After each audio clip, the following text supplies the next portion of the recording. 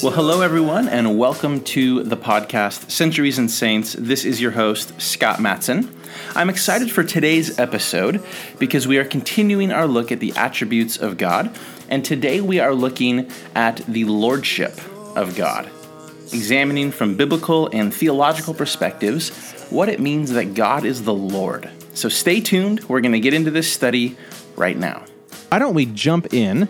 We're going to continue on here as we study the attributes of God, getting to know our God better through how he's revealed himself to us in his word. Last week, we finished up our three-part series on the love of God, that attribute of God, his love. And we looked at what that means, that he is love, that he does love, that he has demonstrated and proved his love, and all of that. So we took a look at all of that, and I really enjoyed that. It was really encouraging for me to study those things and be able to share them with you guys. And thus far, we've studied in depth the holiness of God, the self-existence and eternality of God, and the love of God. So we've been taking a look at that. And so today, we're going to go into another aspect of the character and the nature of God. And we're going to be looking at the lordship of God. Okay, so this attribute of God is a little bit different than some of the others, in that not only is this one of God's attributes, but it's also a function and a title of him and in which he operates. So, for example, God is Lord. That's a title. At the same time, that's also a description of his nature. God is the Lord. He is the sovereign one. He is the sovereign over the universe and over all creation. Okay, so it's both, if you see what I'm saying there. And so I want to study this today, the lordship of God, because again, this is a part of his nature. By his nature, he is sovereign over all of creation. Why? Because he is God and he's the one who created everything. And so by right of creation, he is sovereign and Lord over it all. So that's why I want to take a look today at the lordship of God and what this looks like and what this means for us as Christians and for those of us that like to just get to know God better and to know the nature of God. And so that's why we're doing this. So let's dig in, you guys, into a study here on the attribute of God, of his lordship. Well, let's start in the Old Testament. The title for Lord in the Hebrew is the word that most of you, I'm sure, have heard, and that is Adonai, or Adonai, however you want to pronounce that. Okay, so the term Adonai occurs 449 times for God I believe it's in the entire Old Testament. I can't remember off the top of my head now if that's just in the Torah or if that's the whole Old Testament. But anyways, it occurs 449 times for God, and 315 of those times, Adonai is directly related to God's holy name, Yahweh. Now, what that means, and that's a big deal, okay? Because God's lordship is directly tied into his name, and we know from listening to Bible study that in Hebrew, your name means your nature, okay? So the title Adonai, Lord, when used for God, most of the time is directly related to his name or his nature. And his name, Yahweh, comes from the Hebrew verb to be, which again denotes his self-existence, that he's the I am, which we talked about a few weeks ago. And Adonai, his lordship, is directly related to that and tied into that. All throughout the scriptures, all that to say that all throughout the scriptures, we see that the function, the office, and the title of God's lordship is inextricably linked to his name and his nature and who he is. Okay, so the fact is, like it or not, believe it or not, acknowledge it today or not, the fact is that God, the God of the Bible, the triune God, is Lord, period. Okay? And that's the point of why we're studying the lordship of God, because this is a very, very important aspect of his character and of his nature, okay? And it's tied into his eternal nature. And on that point that I just made, I also want to point out, as Paul says in Philippians, that one day every knee will bow and every tongue will confess that Jesus Christ is Lord to the glory of God the Father. Okay, so that's the beautiful thing about it, that Jesus, God, he is Lord. He just is. That's who he is. Again, whether you acknowledge that, whether you want to submit your life to that or not, And I pray that you do, and I pray that we all do. But whether you want to acknowledge that or not, he is Lord. That's just who he is, and you can't get away from that. And there's no changing that, And that's something that we need to remember, that our God does not change, with the times and with the opinions of men. He is who he is. He is Lord, period. And so that's a great, great comforting thought for me to remember, that God is who he is, regardless of the shifting winds of culture and society. Okay? So really quick here on the history, in your King James Bible, and I believe probably New King James, and maybe other English translations, sometimes in the Old Testament you will see the phrase Lord God, and the Lord is all caps followed by the word God. Okay, so when that happens, that is Yahweh Adonai, is what that means. Okay, so when you see all capital letters in the word Lord followed directly by the word God, that's Yahweh Adonai, means God is Lord. Okay, that's in the English. Now, for the Jewish people, they did not even speak that name, Yahweh or Yehovah or however that's pronounced. They wouldn't speak it because it's so holy.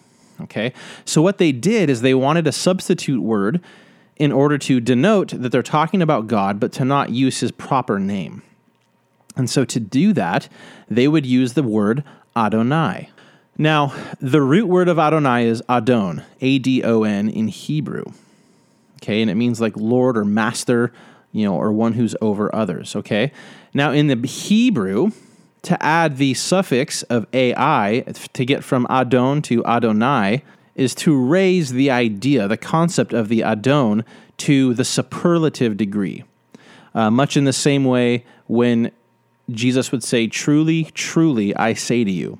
Okay, it's not just truly, it's truly, truly. Now in Hebrew, that means that he's making it more important. And when we studied the holiness of God, we saw how when the scriptures say God is holy, holy, holy, raising it to the third degree there in Hebrew is saying he is the infinitely holy one. Well, it's the same with Adonai. To add that AI on the end of the word Adon and get Adonai is raising it to the superlative, meaning in the Hebrew that there is none higher. In other words, Adonai denotes the fact that the triune God, the God of Scripture, is the Lord of all lords. He's the King of all kings, the God of gods, the ultimate Lord and sovereign and master and king of the universe. Okay, so that's what the word Adonai means, and that's why it is used alone for God in Scripture. And that's something that we see all throughout the Scriptures, of course, that God is the absolute and ultimate sovereign and the King and the Lord of everything and everyone. Okay, so that's what the term in Hebrew Adonai means. Okay, it's Lord and Master taken to, we would say, the nth degree in importance.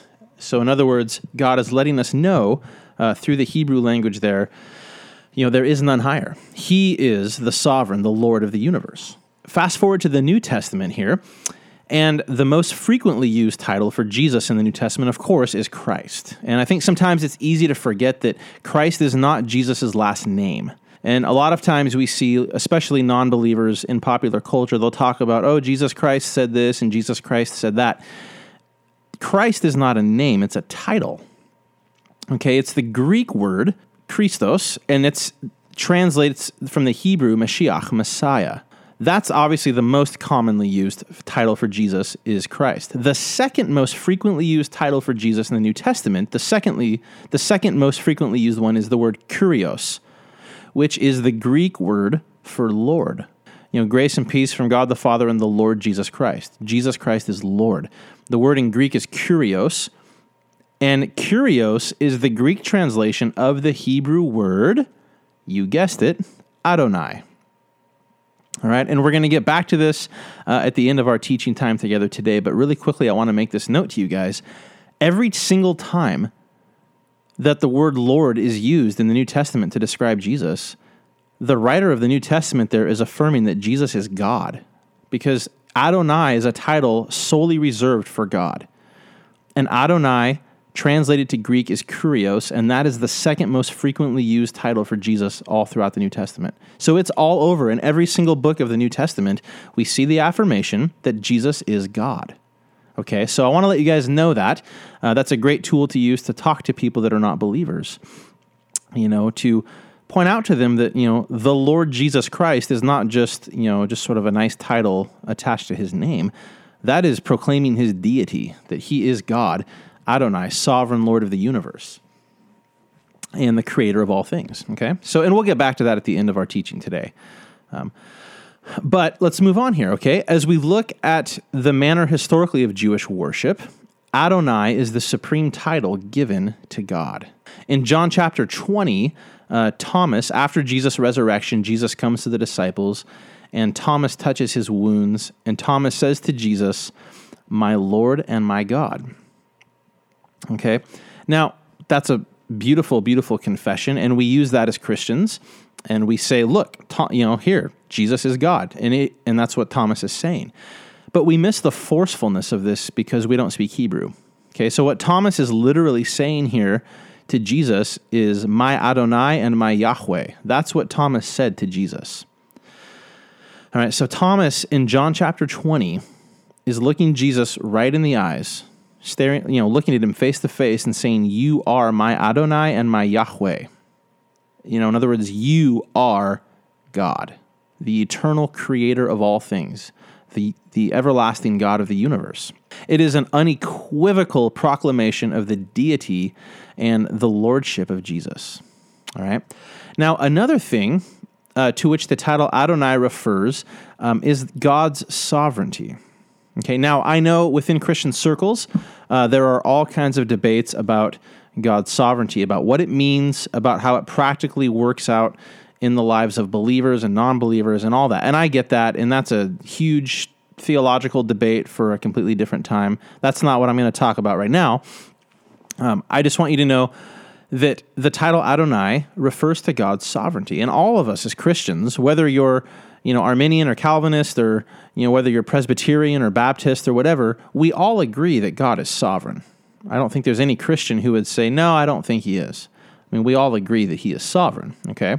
When we call him Lord, that is a confession that he is sovereign, that he is the only sovereign.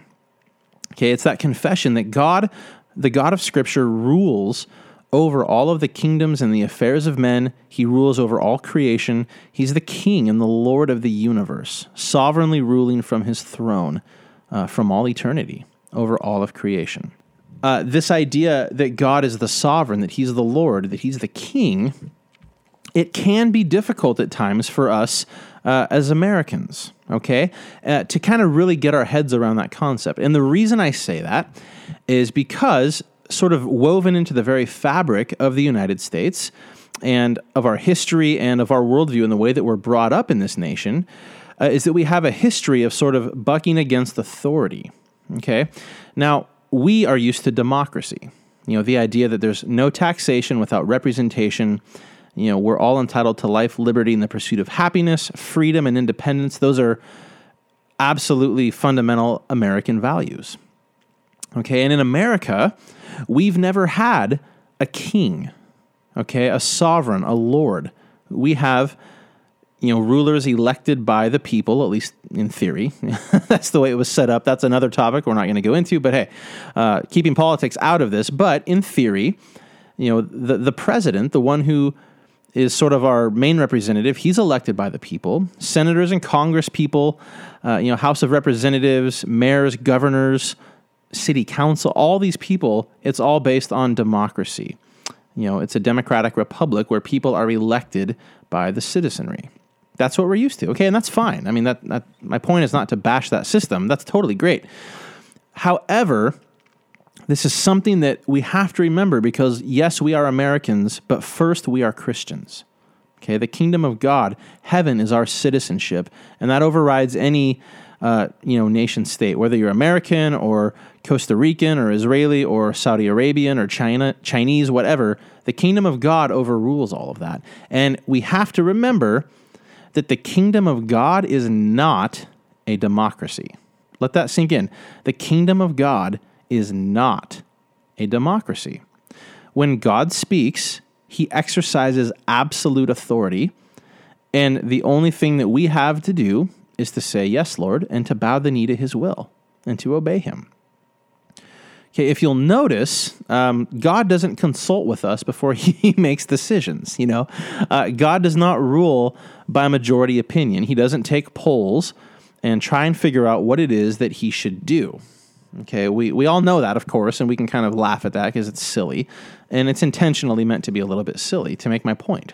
God exercises absolute authority. He speaks, we hear his voice, and his will and his decrees are absolute and binding.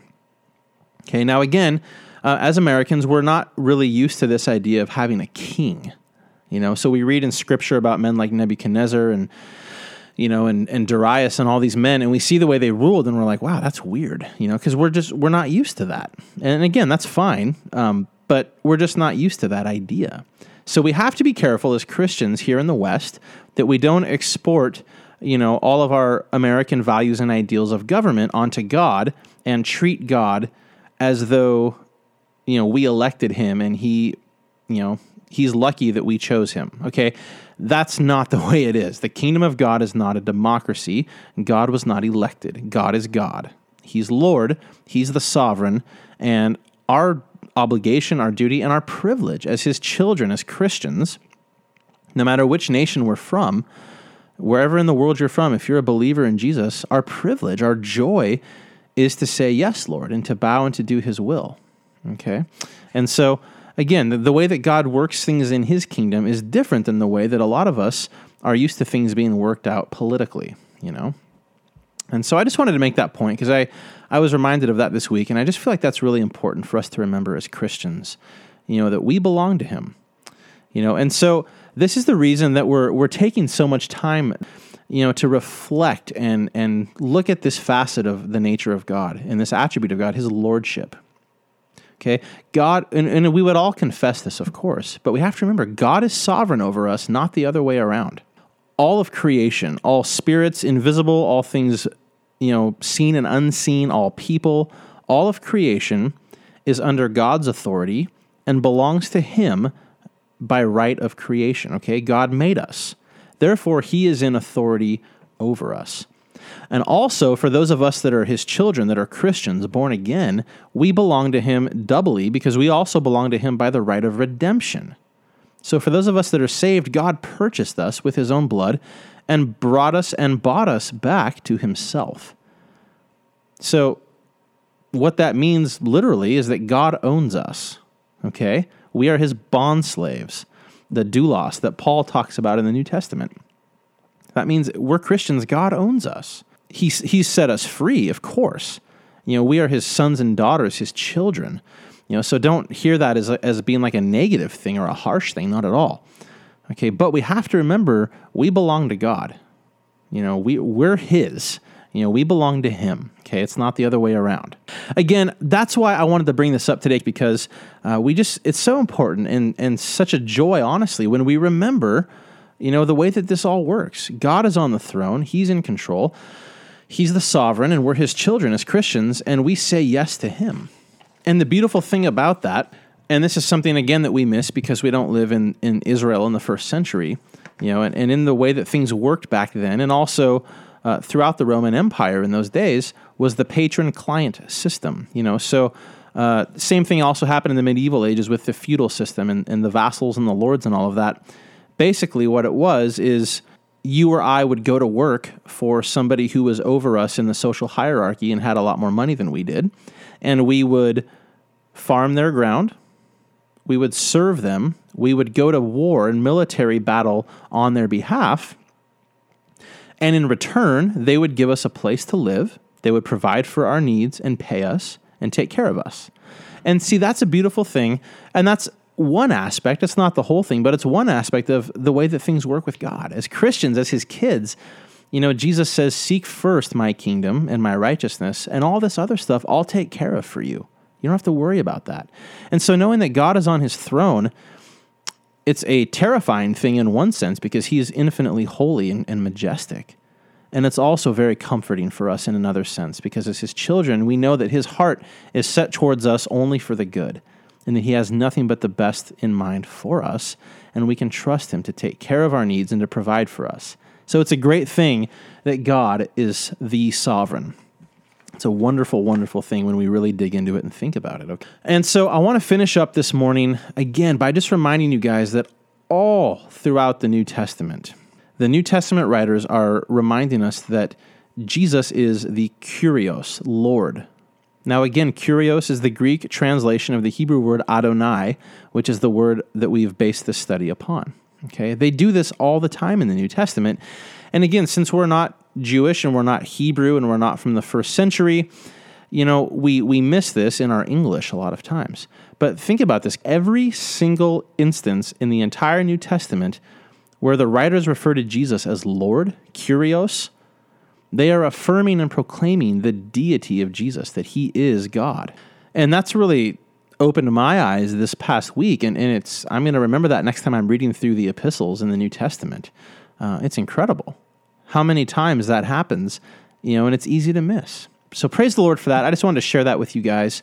And, again, man, may the Lord bless you guys today. And so as we just think about God and just remember his lordship and his sovereignty and that we belong to him as his people, man, he's set us free. Like Jesus said, if the Son sets you free, you'll be free indeed. Free from sin, free to be a child, a son or daughter of God, as he said in John chapter 8.